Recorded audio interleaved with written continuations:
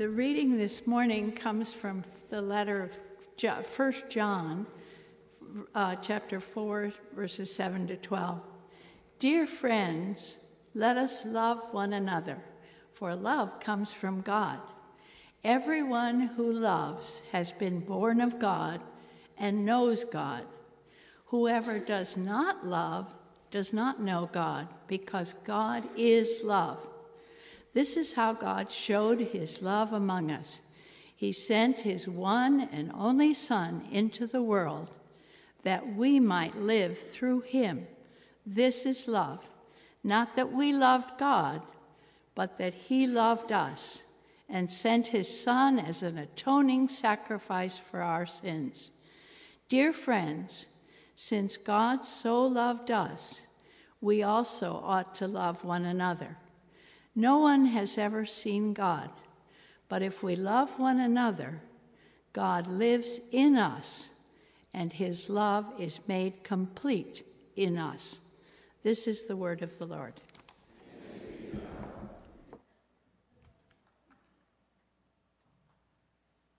Now, 1 John 4 may not be the most traditional Christmas passage, but I think as you think about the words in 1 John 4, 7 through 12, you quickly realize that it fits pretty well with Christmas when you consider the central theme of this passage.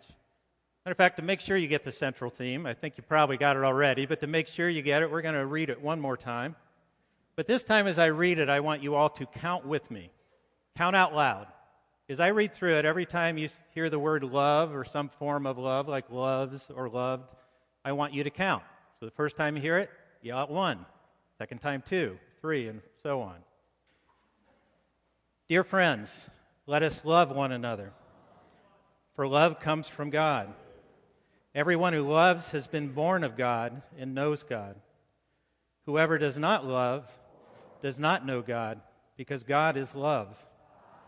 This is how God showed his love among us. He sent his one and only Son into the world that we might live through him. This is love. Not that we loved God, but that he loved us and sent his Son as an atoning sacrifice for our sins. Dear friends, since God so loved us, we also ought to love one another. No one has ever seen God, but if we love one another, God lives in us, and his love is made complete in us. 13. Y'all did well. 13 times that word love appears in this short passage. And it's not hard to imagine why there's a connection between this passage and Christmas. Because it really is the ultimate display of God's love. The ultimate display, as John says here, he sent his one and only Son into the world that we might live through him. That is love. And this passage tells us that kind of love is a love that we ought to then express to one another. We ought to live out. So again, pretty common to think of love when we think of Christmas. Those themes often go together, don't they? But I've noticed that as I see movies and Christmas cards and read Christmas stories, that often the love that's talked about around Christmas is kind of a sentimental love. It's a love that's meant to stir warm feelings and kind of make us cozy, right? And again, I don't think there's anything wrong with that, but that's really not all that the true love of Christmas is meant to be about. It's not just sentimental. It's not just kind of syrupy sweet or Norman Rockwell picturesque, or it's not just Hallmark movie kind of love. We've all seen that kind of love. Again, maybe nothing wrong with that. But I think the love of Christmas is something more than just that. Now, I'm not an expert on sentimentality.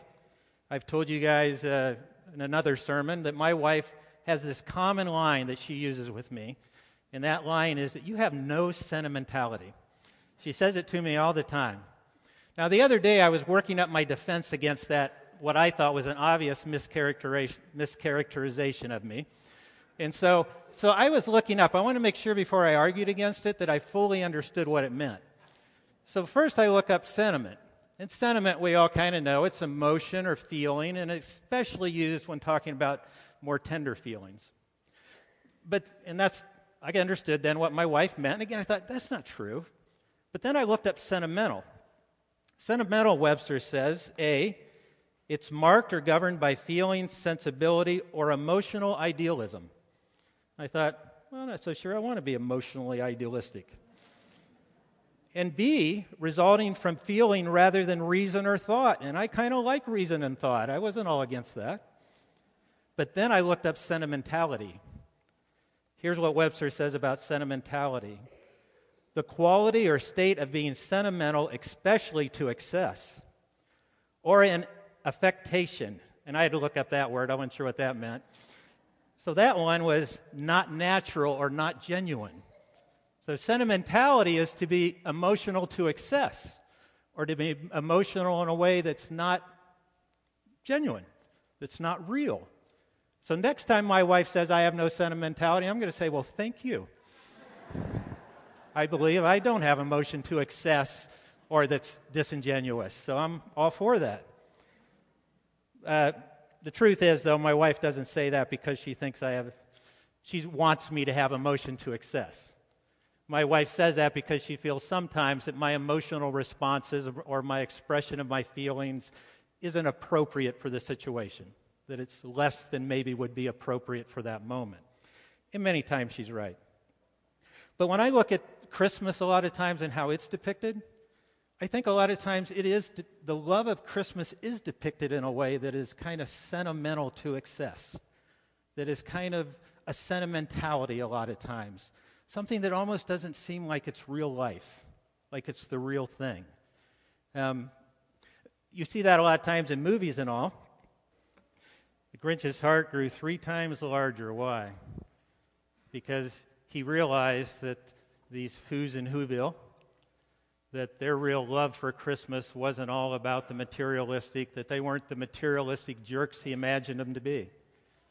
That when he heard them singing without any of their presents or any of their decorations, he came to realize that underneath it all, they were people who really did love for the right reasons, who loved one another, who loved Christmas, who celebrated for good reasons. That underneath it all, they truly were good people, something he really didn't realize before. And I think there's nothing wrong with that kind of love, that love for the lovable. The love for those that are basically good.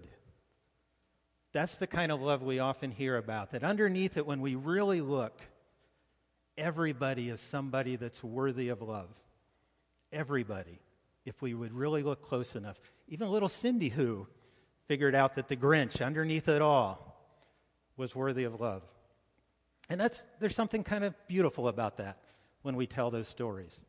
I have nothing against warm Christmas stories, believe it or not. I have a little bit of sentimentality.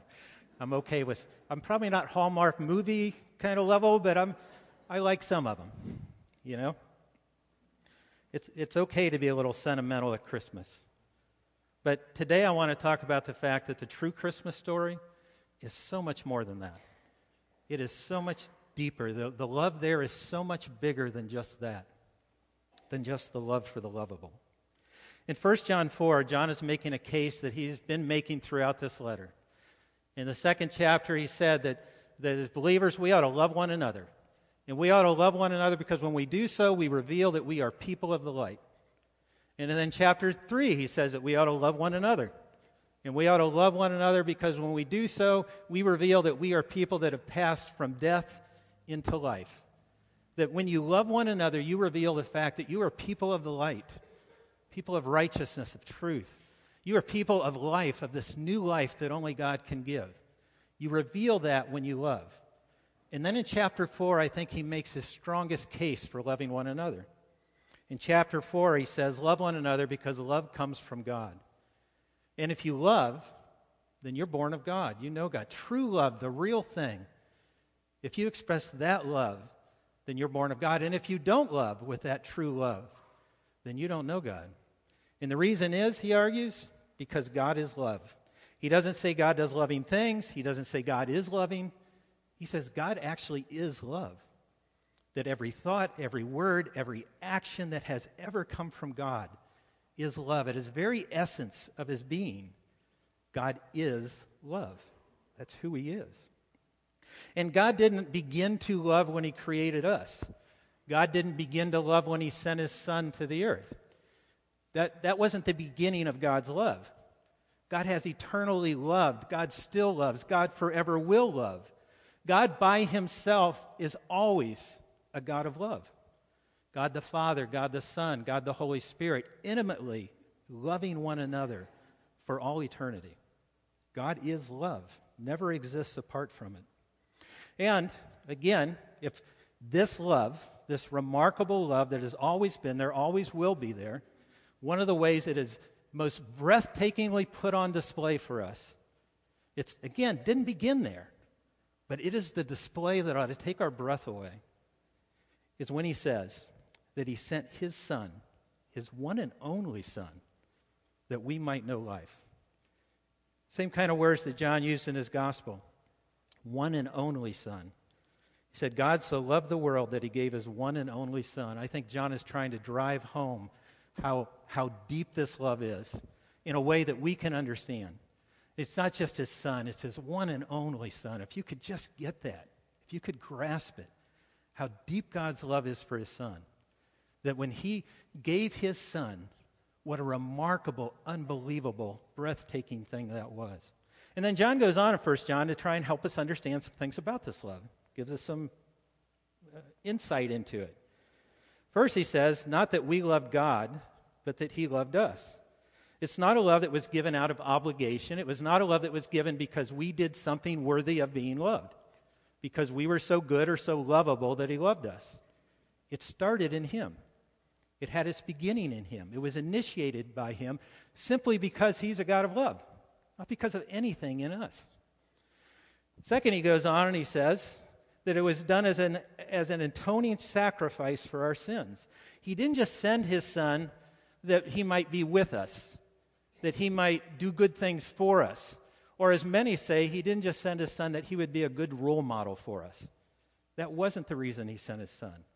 Part of it, but not the full reason he sent his son.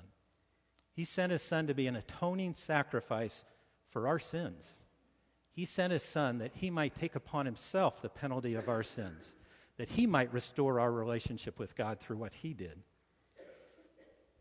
Well, I spoke at Garden Villa this week, and one of the things I mentioned there was that one of my grandsons, when he was younger, somewhere he picked up this idea that whenever he talked about Jesus, he would call him God Jesus.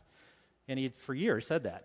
When we'd pray with him at night, when we'd go there, he would pray, God Jesus, will you watch over my mom and dad? And God Jesus, everything, We never corrected him. He eventually figured it out on his own and stopped doing it. But we never corrected him because I loved that. I thought, what a good little theologian. He figured it out. I don't know where he figured it out, but he figured it out. That Jesus, this Jesus that he saw all these pictures of in the manger, this is God. If that is all the Christmas story is about, this is a remarkable story. If that's it. If all this story is that God, the God who created the human body, the God who designed this, all of these, the God who created this world, in this universe, and the galaxies beyond, that God took on human flesh, was a baby in a manger. If that's the whole story, what an amazing story, and it's worth celebrating every year and doing all that we do. But that's not the whole story, right? Because God, Jesus, he came to this earth for more than just to be God amongst us and God with us. He came that he might sacrifice his life for our sins. That's the rest of the story. And then third, John tells us who this remarkable, breathtaking, unbelievable gift was given to. He says he sent his one and only Son into the world that we might live through him. This remarkable gift was given to sinners, you and I. It was given again to people who didn't deserve it. It was given to people that if you look closely, you don't find something in them that's worthy of that. John Stott talks about the fact that during this time, in the writings of this time, it seems pretty clear that it was considered appropriate in that culture to only love those who were deserving of love. To do otherwise was almost unethical. It was a wrong thing to do. If they didn't deserve love, then it's wrong to show them love. You love those who deserve it. that's not the story of Christmas, right? That's not the story of God's love. It's not a love that stops only with those who deserve it, because if it did, none of us know it. It's a love that is poured out, not just given, not just expressed in some small way, poured out in the most remarkable way to those who are completely undeserving. That is a bigger love than just loving the lovable. And this love, this God, if he is within you, that love is within you. That remarkable, breathtaking love is in you. Every time we reach out to God, we reach out to a God who took the initiative of love. That love has resided in him no matter what we do. That he actually is love. Every time we reach out to God, we can be sure that love is there. That it doesn't matter who we are, what we've done, how we've failed. Every single time we reach out, because love thrives apart from us in God. Every time we reach out, God tells us love will be there in response. Every single time. That's a love beyond anything that I know apart from him. That's Christmas love. So Jesus tells about in his prayer in John 17, John records another place where Jesus kind of talks about this love. In his prayer to the Father, he says, "Righteous Father, though the world does not know you, I know you, and they know that you sent me. I have made you known to them and will continue to make you known in order that the love you have for me may be in them and that I myself may be in them." One commentator said about that these are heart attack words, is how he described it. These are words, if you fully grasp what he just said, it ought to make your heart stop, because these words are so shocking, so unbelievable. He is praying to his Father and saying, God just wants you to love them and them to know your love. I want you to know the kind of love that you eternally have had for me, your beloved Son. I want them to know that kind of love. I want them to know it so bad, Father, that I keep working that they would know you and that they would know you more.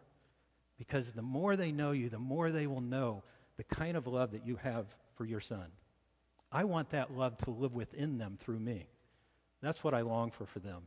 Them to be immersed in that love, every moment be in the presence of that love, and then that love to pour out of them. That's what God fights for us. And then, in 1 John, John comes back and says that this love ought to move us to love the other. He says, since God so loved us, we ought to love one another. Basically, he's saying it's a love that's just too big to be contained. That God always wanted this love to be a love that would be shared. The theologian Michael Reeves, in a book that I'd recommend to everybody, is called Delighting in the Trinity. It's just a small book, but excellent little book. In it he writes, ultimately the Father sent the Son because the Father so loved the Son, and he wanted to share that love and fellowship. His love for the world is the overflow of his almighty love for his Son. His love for the Son was so good, so enjoyable. It was so remarkable that he wanted to share it. He wanted it to go beyond him to others, and he created us to share the love that he has for the Son with us, because he wanted us to know it so badly. This is a love that was designed to be shared. At its very core, it's a love that needs to be shared. We're meant to share it too. It's not meant to stop with us and live in us and be contained in us. That's not the kind of love that Christmas love is. It's a love that's meant to go beyond us. And he goes on and he says that this love that's meant to be shared, as he's been expressing it, he said it's a love for the unlovable. It's the kind of love that takes initiative for the sake of the other. It's the kind of love that's willing to sacrifice for the sake of the other. That's the kind of love the Scripture talks about that's in us. It actually resides in us. When you stop and think about it, do you find that love inside you? If you're a follower of Christ, do you go, yep, that's the love that's in me, just waiting to pour out, right? That's often not the case for me. The kind of love that just can't wait to love the unlovable. The kind of love that's willing to sacrifice anything that the other might be blessed and good might come to the other. I'm not always so quick for that. But I love in this passage that it teaches me that love is available to me. That love actually resides in me through Christ. That I have the ability to love that way. And the more I know God, the more I listen to the Son as he points me back to the Father, the more I think I have the ability to express that kind of love to the other. He calls us to do that. He says it takes effort. It's not automatic, right? Or he's not calling us to do it. We need to do it. But he's reminding us again and again, of course you should do this. Of course you should. That's the love that resides within you. You have access to that. That is God, and God is in you. Love that way. Why in the world would you love with anything less than that? And then finally, kind of wraps it up in verse 12 with these words. No one has ever seen God, but if we love one another, God lives in us, and his love is made complete in us. Made complete, brought to maturity, made perfect in us somehow. Love, no one's ever actually seen God. None of us have seen God. But he says, when you love with this love that is God, that is within you, when you allow that to flow through you and out to the world around you, we, in a sense, see God. We do, and the world around us sees God too, because God is love. In that divine love, the world actually gets to experience something of God.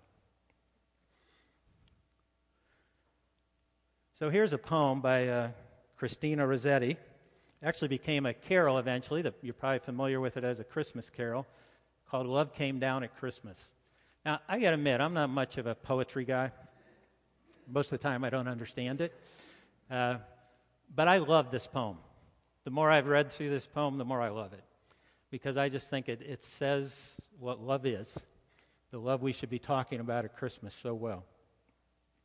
She says, love came down at Christmas. Love all lovely, love divine, this extravagant love, this divine love, this lovely love.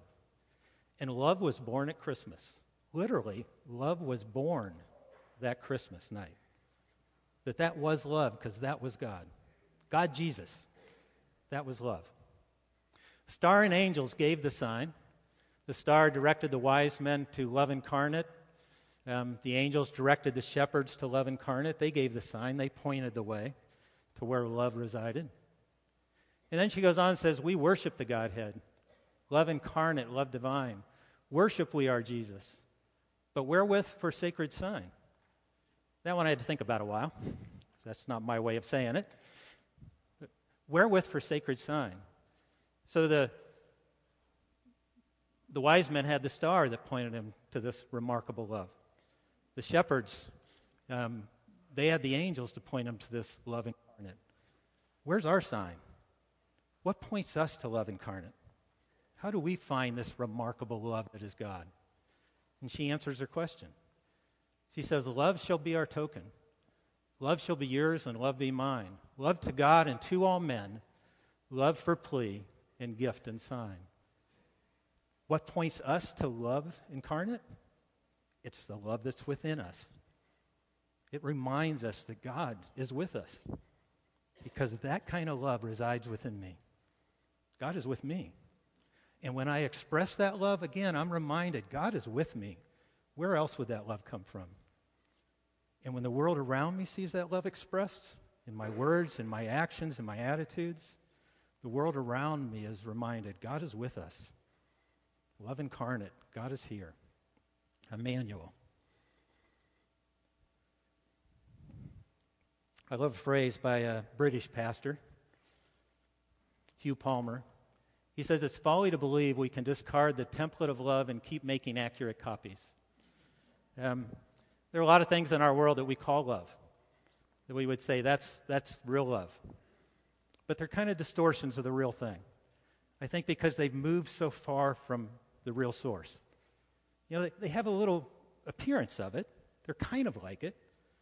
But they're not an accurate copy of the real thing.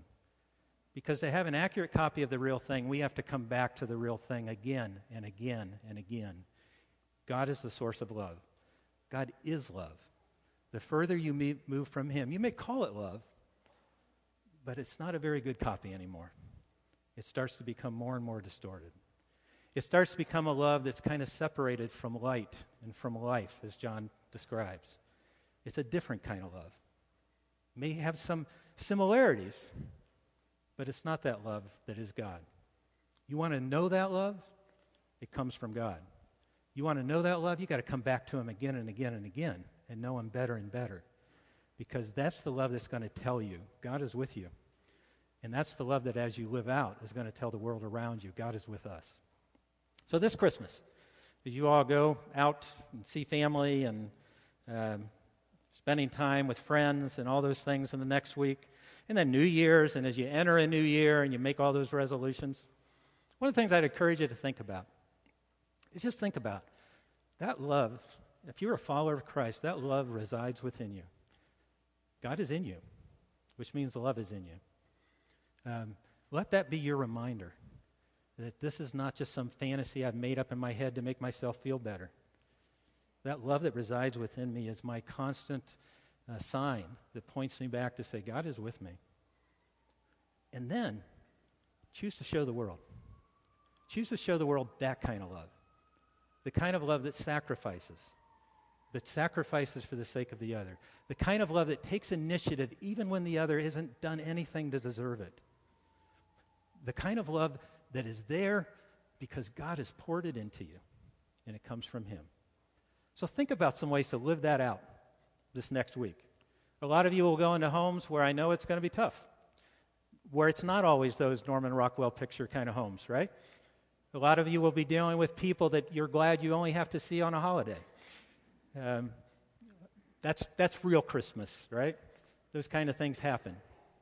So this Christmas, think about what would it be like to really live out that love that's within you, to let it pour through you and pour out to another.